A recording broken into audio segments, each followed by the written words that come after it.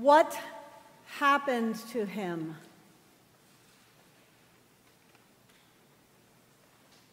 What happened to John the Baptist?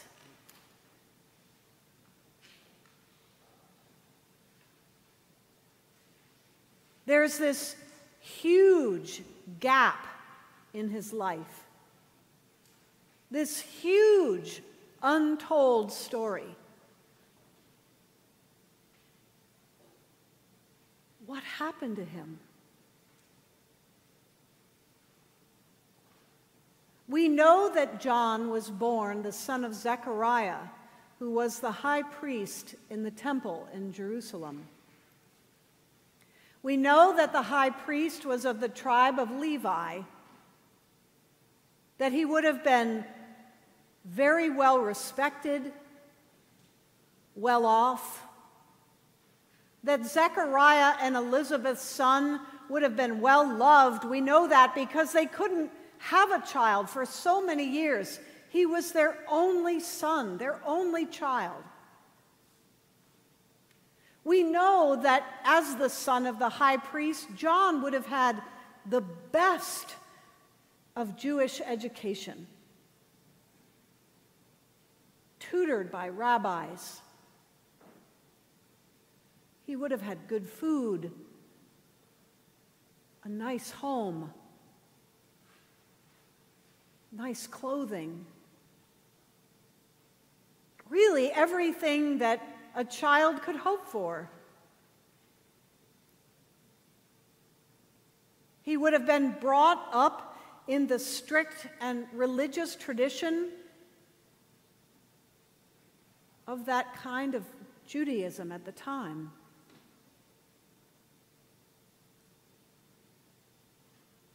Maybe that was what was wrong. He was a preacher's kid.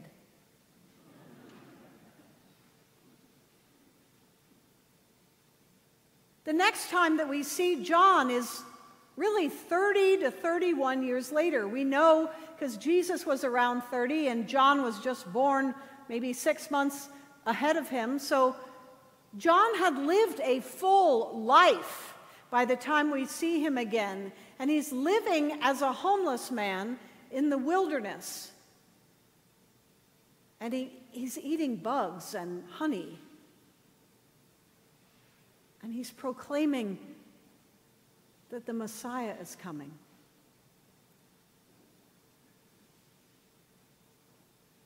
I used to think that John probably just had a kind of a revelation. Maybe he was saying his prayers in the temple, and God said, go out in the wilderness and become a homeless man. But now I don't think so.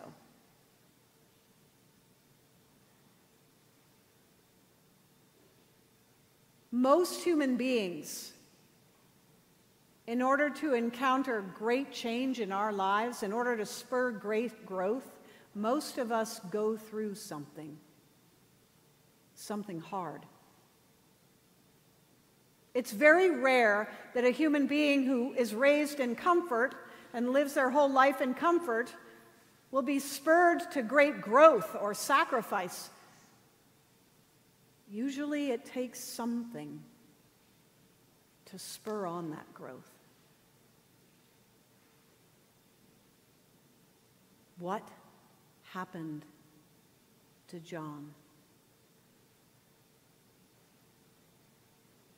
I think he must have suffered in some way. I don't know what, I don't know how, but something shook him up enough to cause him to take a great risk, to cause his soul to grow. Soul growth happens often when we struggle.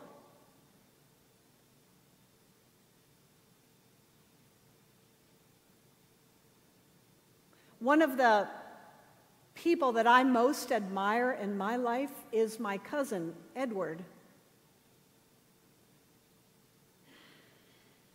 Edward is the son of my father's sister, his older sister. I grew up spending summer times at family reunions with Edward. He's 6 years older than me, so I always looked up to him. Edward's dad was a professor at Bowdoin in Maine, a professor of history, a handsome, articulate, joyful guy when he played with his kids. But his dad suffered from terrible depression, which would come in these waves. They would crash upon him. When Edward was 10 years old, we were at our family reunion.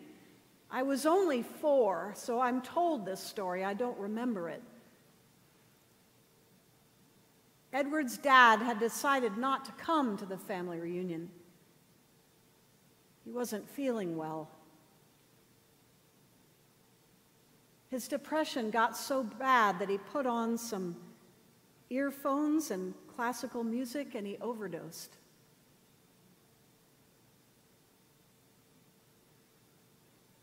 Edward's mom raced up to Maine and then came back down, and when she pulled in to our place, Edward walked up to her car, and he was 10 years old, and he said to his mom, "Dad's gone, isn't he?" Now, how do you live your life when at 10 years old your dad decided to leave? How do you handle that kind of suffering? Well, Edward struggled. He suffered a lot. He struggled with drugs in college. He tried different careers.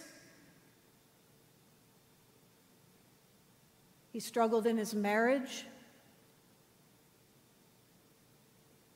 He discovered meditation. In his striving to try to find peace, he started praying, sitting in silence. This past summer, I saw him again. I hadn't been to our reunion in years, and Edward is amazing. He's one of those men that light shines from his eyes. He just spent 6 months at a silent retreat. And he's brilliant. He helped Wikipedia develop their websites. He's raised 2 beautiful children.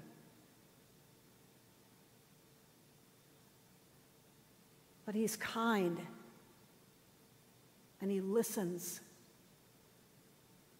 And you can tell when you talk to him that he's been through something. And it's that suffering that made him who he is, a man of deep wisdom and prayer. You know, the prophet Malachi talks of the coming of the Messiah, and I know we Christians, we have this myth that Jesus is supposed to come and make us happy, right? Well, that's not what it says. The Messiah is going to come, Malachi says, and he's going to be a refiner's fire and fuller's soap. Do you know what those things are? A refiner's fire is the kind of fire that is so hot that when you put metal in that fire, it burns away all of the impurities. So for example, silver, all the excess metal that is not true silver will be burned away. And fuller's soap, back in Jesus' day and in the time of the Hebrew Scriptures, fuller's soap was used to whiten cloth.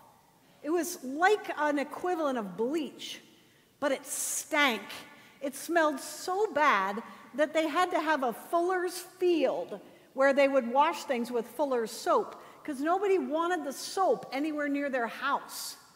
So you'd create this big stinky lather with this soap and water, and then you'd put your clothes into it, and you would, you know how you can scrub clothes and wrestle with them and beat them and bang them?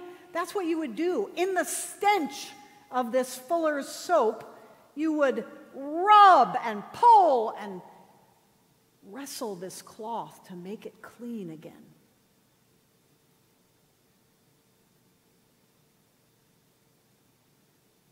Jesus came not to make our lives easier.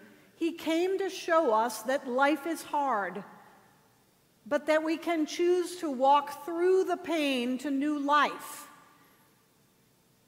And don't ever believe that it is God who causes you to suffer. God didn't cause the cross. Suffering is a result of free will. It is the product of our broken world. But Jesus came to show us how to walk through the refiner's fire, through the fuller's soap, and to become something more. Through the cross. So I don't know what happened to John the Baptist, but there's this ancient practice in Judaism called midrash, where you try to imagine what filled those gaps in Scripture. So sometimes I think maybe John the Baptist got married and had a family and his child died. Maybe John the Baptist had a career and realized that it meant nothing to him. Maybe John the Baptist, maybe God wants us not to know so that you and I can put ourselves in the gap. And whatever we went through, we can think that John went through that too. Whatever it was, whatever that refiner's fire was, whatever that fuller's soap, he emerged a prophet who listened to God, who knew that his plan was not the important plan, but God's plan was, who knew how to put himself aside and become someone more, a man of wisdom, of light and true understanding, who knew that Jesus was coming.